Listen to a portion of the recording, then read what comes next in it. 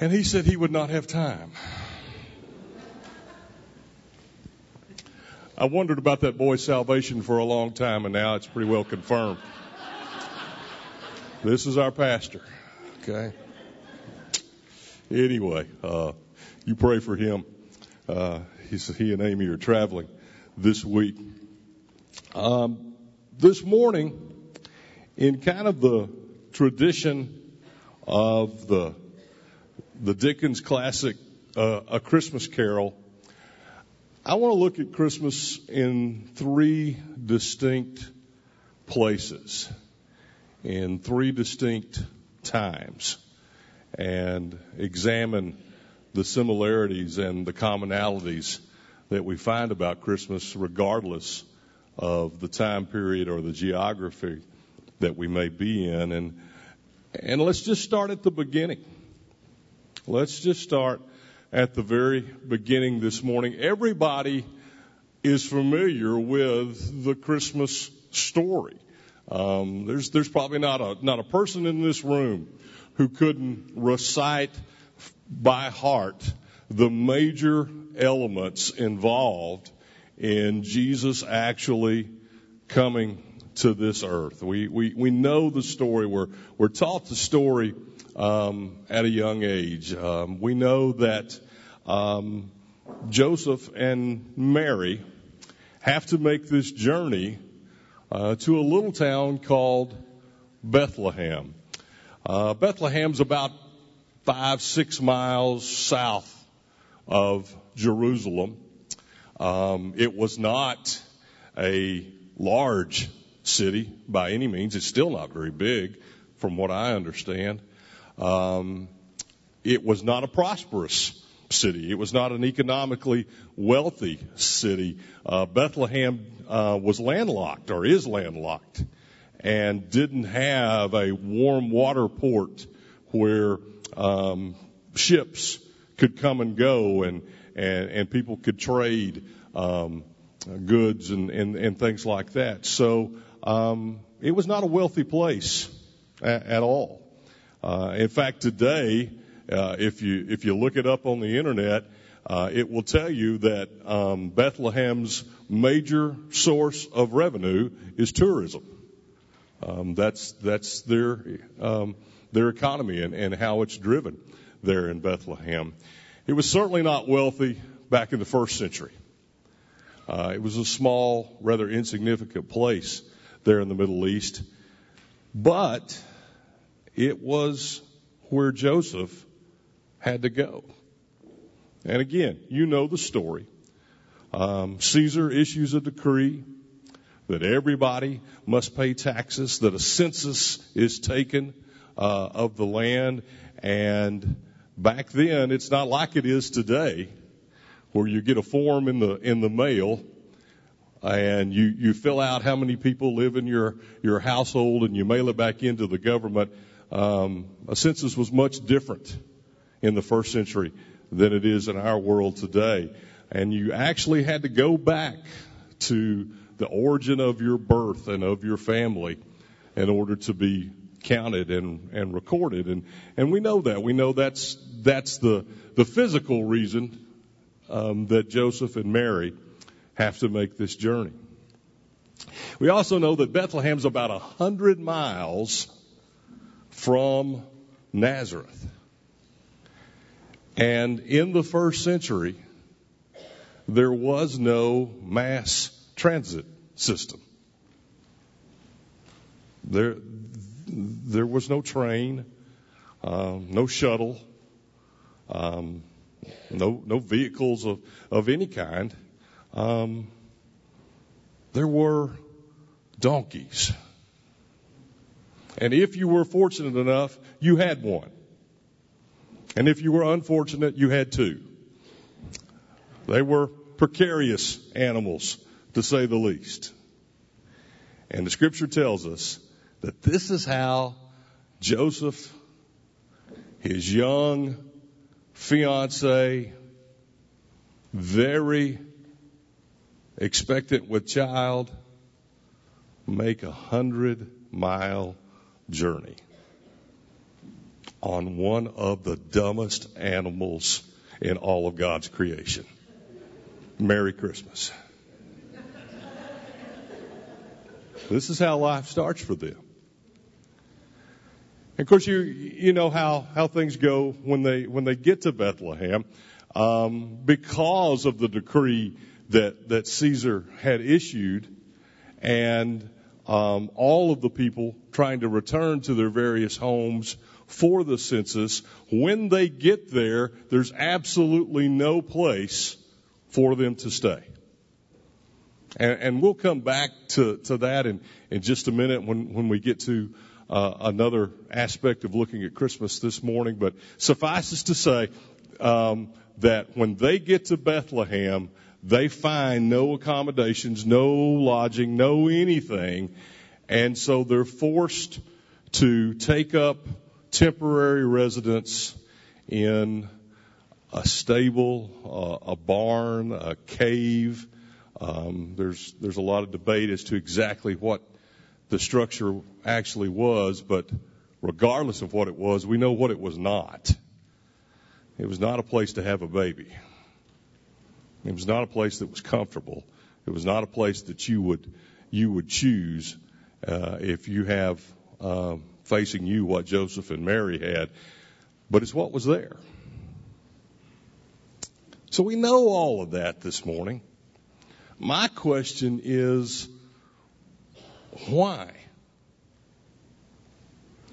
Why was Bethlehem so ill prepared for the coming of the Messiah?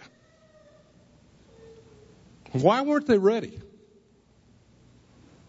Was it because they just didn't know? Well, I think Scripture's going to prove differently for us. If you would, Stephen, put that scripture from Micah up on the screen for us. It says, "But you, Bethlehem, though you are small among the clans of Judah, out of you will come for me one who will be ruler over Israel, whose origins and form of old from ancient times. Though you're small, from you will come one who will rule over Israel." The prophet Micah wrote this about 700 years before Jesus decided to be born. And most good Jewish families would recite these verses as well as other prophecies that we find in the Old Testament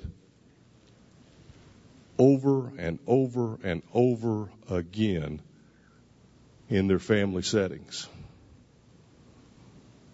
Jewish people were well aware that it had been prophesied that from Bethlehem the Messiah would come. Bethlehem's mentioned a lot in the Old Testament. I didn't really realize just how much it is talked about even before the birth of Jesus, and the significance that it has given how small a little city that it actually was. Bethlehem's first mentioned in the book of Genesis. It plays a part, it plays a role throughout Jewish history. And there was plenty of evidence that it's from Bethlehem that God's going to deliver his people. People were well aware that this was the home of David, the king that they thought so highly of, that they had asked God so long to set up for them. They understood this. But here's what I'm afraid happened. Throughout the course of time between Micah prophesying that Israel would be the birthplace of the Messiah and it actually happening, people went on with life. Yesterday turned into today, and today into tomorrow, and pretty soon there's a lot of time between these words being written and left to us by God and what actually is happening on that night when Joseph and Mary show up. I guess we could say that really this had been told so long ago that it just didn't mean that much anymore.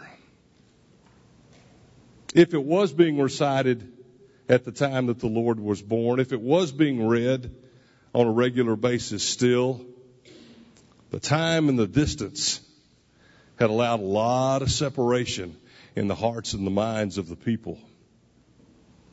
And it just did not mean what it once did. I got a feeling that when these words were first uttered and the people of Bethlehem first read the prophecy of God, that, man, it made them sit up. It made them throw their chest out, put a big smile on their face. We're not much now, but one day we're going to be.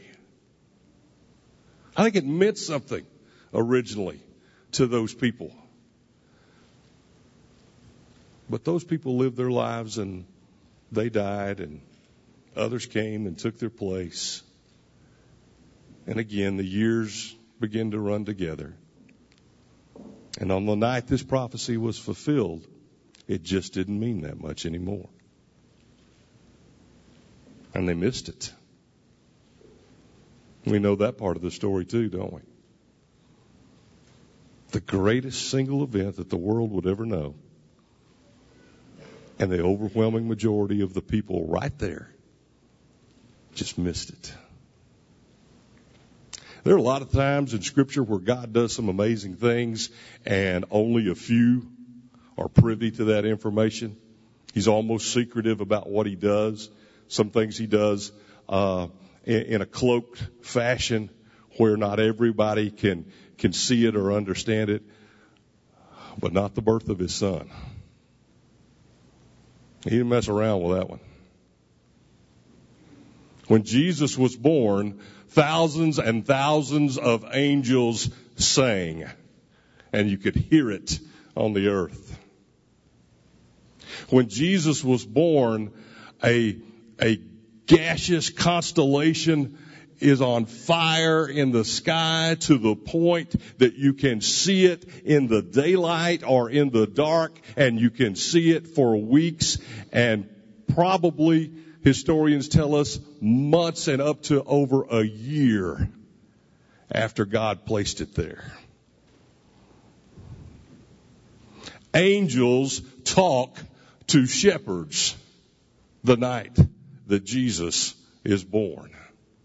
They have a face-to-face conversation with guys out in the field taking care of sheep. God did not mess around the night he brought his son into the world. It was evident for anybody who wanted to pay attention. But we look at pictures of the nativity scene and we're reminded only a few did. It just didn't mean that much anymore. Let's fast forward a couple of thousand miles and a couple of thousand years to Bryan, Ohio. Now, Bryan, Ohio is famous for two things.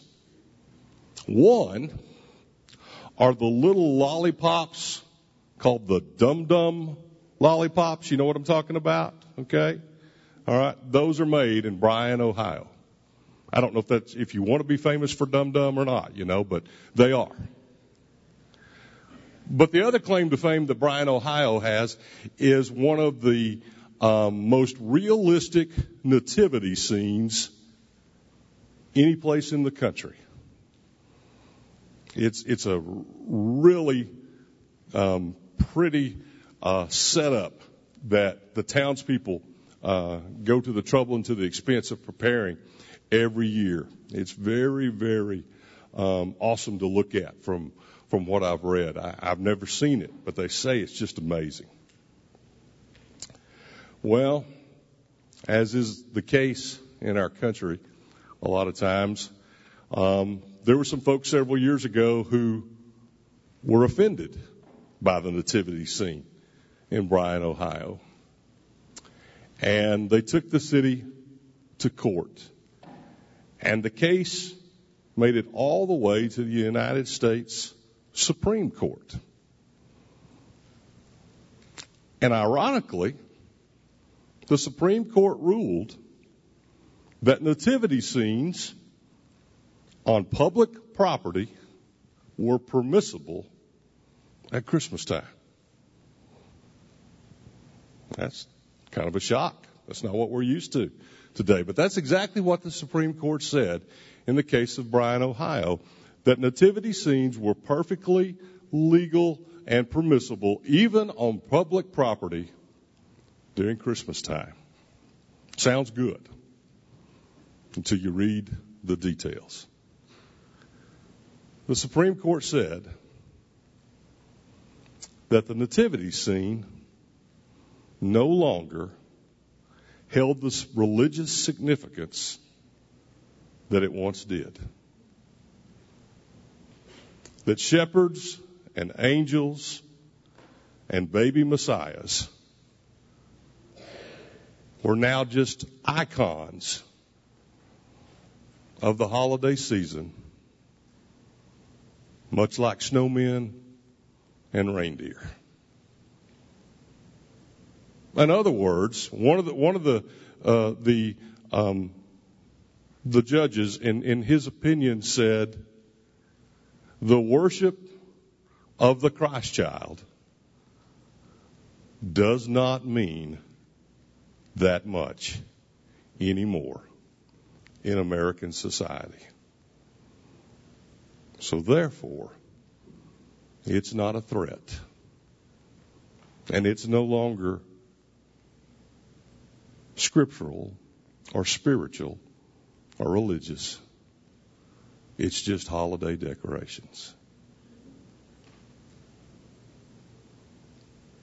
Kind of reminds me of the same mentality that we find in Bethlehem the night that Joseph and Mary are there. We as a society have gotten to the point that Jesus is no longer significant enough to even warrant a dissenting opinion by the Supreme Court. He just doesn't matter that much anymore. So it's fine. Put the nativity scene out there. It's just decoration.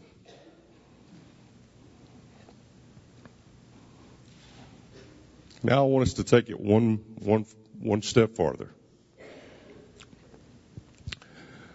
I want you to think with me about your Christmas. The one you're going to have this year. And we're all going to do things differently at Christmas, and that's okay. Some of us are going to eat too much, and some of us are going to buy too much, and some of us are going to get too much, and, we're all going to do different things. But we're all going to have Christmas one way or another. Next Sunday, if the Lord, doesn't come back between now and then, will actually come to pass, and it will be Christmas 2016.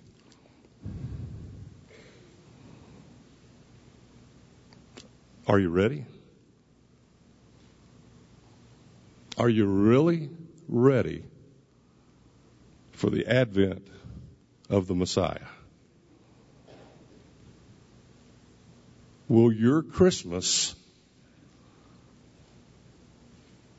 reflect the kind of attention to detail, the kind of spectacularism that God the Father displayed when his son was born?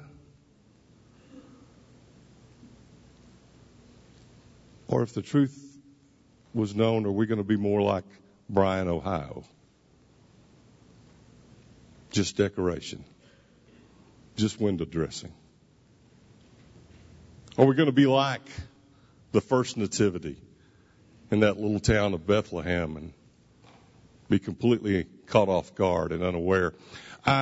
We read the story about Bethlehem and we see in Luke's account where it says that Jesus was born and his mother wrapped him in cloths and blankets and placed him in a manger because there was no room for them in the inn. Now, if you really delve into that just a little bit, in is an English word that had to be substituted for the original that was written. And the word in, talking about the birth of Christ, and the word in the parable that Jesus tells about the Good Samaritan, he talks about taking the stranded person that was beaten on the roadside and providing him lodging in the inn. Those are two different words. Those are two completely different words. Shane, I've been around Daryl Smith so long that I'm starting to decipher Greek. Okay? Forgive me, Lord. But the word in Luke's account of the birth of Christ really means a guest room in a home. The word in the story of the Good Samaritan for inn, that means what we think of. A hotel, motel, some place that was professionally set up to lodge travelers. But in the story of the birth of Jesus, the word inn literally means somebody's guest room at their house. So what does that say to us this morning? You see, that was a crucial element in Jewish culture and tradition. It was part of the Levitical law. If you go all the way back to the time of Moses, if you look in the book of Leviticus, God specifically gives instructions about how to deal with travelers and foreigners who may come to your home. You were supposed to have a place that was ready to accept and receive somebody that you absolutely didn't know. That was one of the marks of your faith, and one of the benchmarks of being a good Jew is that you were prepared should somebody need to spend the night. Very customary for these folks. That tradition stays with us a long, long time. A few years ago, Chandler and I went to Washington, D.C., and we got a chance to go to Mount Vernon, to George Washington's home. And one of the things that struck me about his house that I did not know about at all was that there was a room that Martha kept ready for strangers and travelers who would come by and need a place to stay. I mean, you think about that. People that they did not know would come and spend the night with the president. It was just the way you did things. So when Joseph and Mary get to Bethlehem and there's no room for them in the inn, in all likelihood what that means is that their very relatives turned them away. That's who Joseph would have gone to. He would have gone to people who knew him or knew his father or knew somebody in his family. That would have been the connection. Those would have been the doors that he logically would have knocked upon. And every place that he went, they said, "We don't have room." Those people who were indirectly related to Jesus himself sent him away.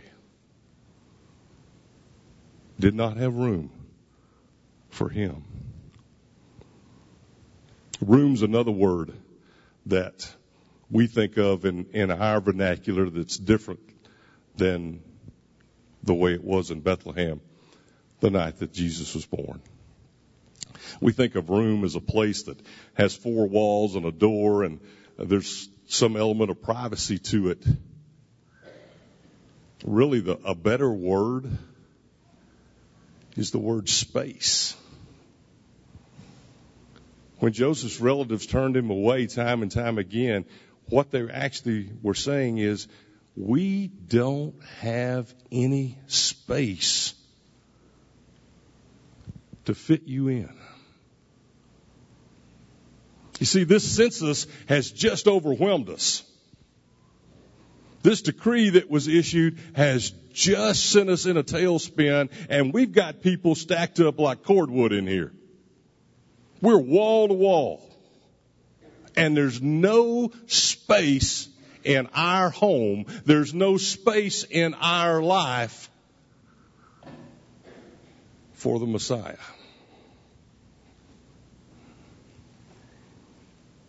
Man, that sounds like us. This thing that we call life has just overwhelmed us. It's sent us into a tailspin. And do you have any idea how much I've got to do between now and next Sunday? God, do you know who's coming to our house?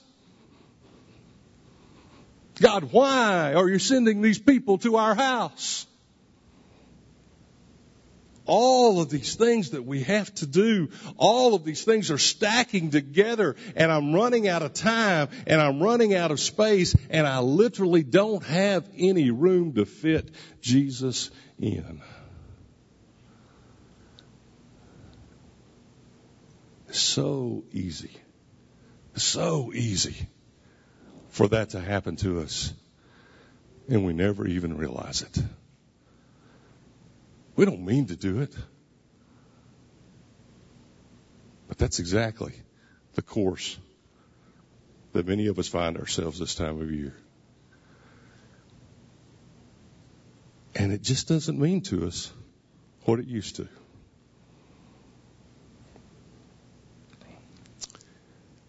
This morning, I think it's really, really imperative that we prepare for the coming of Christ. He said, well, Cody, that's an odd way to put that. He's been here. He's already come. I understand that. But just as the people in Bethlehem should have prepared for his coming that night, we have to prepare ourselves. We have to prepare our hearts to receive him. And Christmas should mean what it used to mean. We should never get so old and so busy that it loses its significance to us. I used to be one of these people. I just confessed to you this morning. I hated when they put the Christmas stuff out early in the stores. You go in there in August and there are Christmas decorations up. It's 112 degrees. And there are Christmas decorations everywhere. And it just used to infuriate me. We'd go into a store and Cricket would pre-warn me. Now listen, they're going to have Christmas decorations. Just don't go over there. Okay? We don't need to get thrown out again. But y'all, as I examined that, I was wrong. I was wrong. We ought to want them to put the Christmas decorations up. If God would go to the trouble that he went to announce the birth of his son, and we are the complete and total recipients of that gift, why in the world would we not want to just immerse ourselves in it all of the time? I was wrong about that. Christmas should be in the same category as football and pizza. You just can't get enough of it.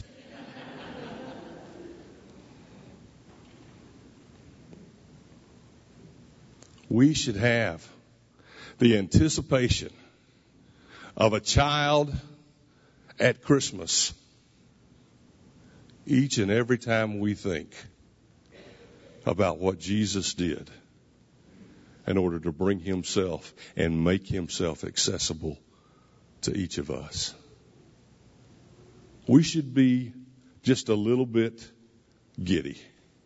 We should be excited. We should not let the societal norms, the pressure, the fatigue, all of those kinds of things that we so easily associate with Christmas. We should not crowd out the space in our hearts and in our lives. There should always be an abundance of room for Jesus.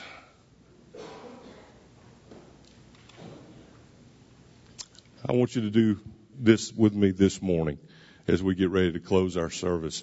If you would, bow your head and close your eyes for just a minute. And I want you to imagine someone in your life that means a great deal to you.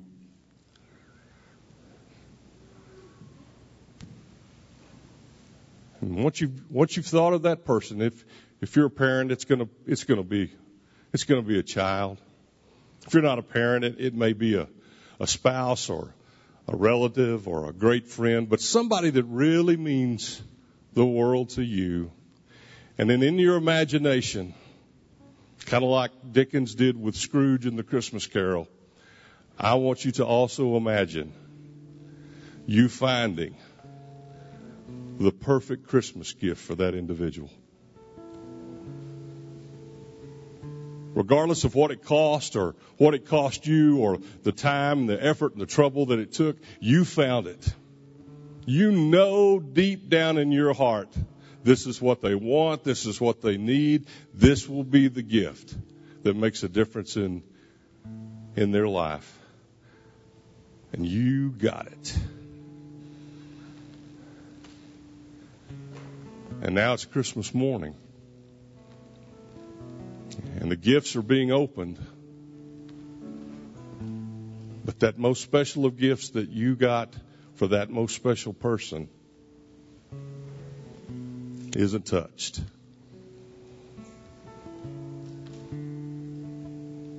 They're just not interested.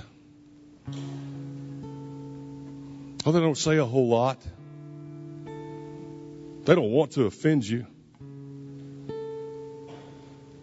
But the truth is they've got other things that are occupying their time and attention. And your gift stays under the tree. It never gets opened. And they never experience what you went to so much trouble for them to get to have.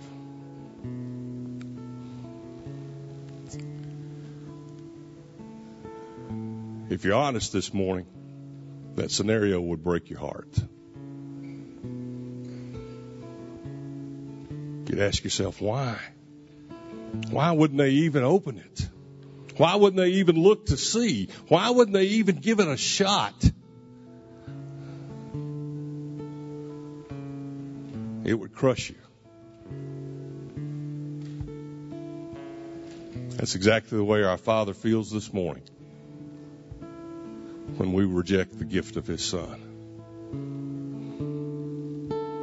He says to Himself, I went to so much trouble. I spared no expense. I promise it's exactly what you need. You'll love it. It'll change your life. Don't walk away and leave it there. It's got your name on it. I sent it just for you.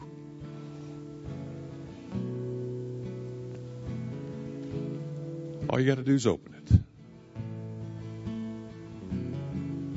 All you got to do is take it.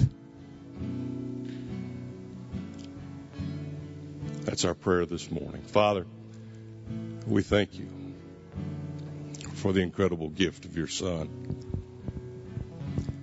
And God, we pray together this morning that if there's anybody, Father, who's with us today that's truly never, ever had the thrill and the unabashed excitement of encountering Jesus, that this would be the Christmas, this would be the time that they take that gift and they apply it to their hearts and to their lives. Anybody here, Father, who's never received Jesus, then we pray in the next few minutes that you would reveal yourself to them through the power of the Holy Spirit. And they would say yes to you. And God, for those of us that have, For those of us, God, that are privileged to call you our Father, our prayer is, God, that you would allow us to be reignited with the excitement that is Christmas. That it could never be said in our homes that it just doesn't mean what it used to mean. That we understand the significance of this time of year. We understand the power that you put forth, the miles and the ages and the barriers that you transcended. Not only to get to Bethlehem, but to get to Huntington, Texas. That we might have life everlasting and we might have life abundant. God, let Christmas mean what it should mean in each of our hearts and each of our homes this year. We pray together in Jesus' name. Would you stand with us this morning as Byron leads us?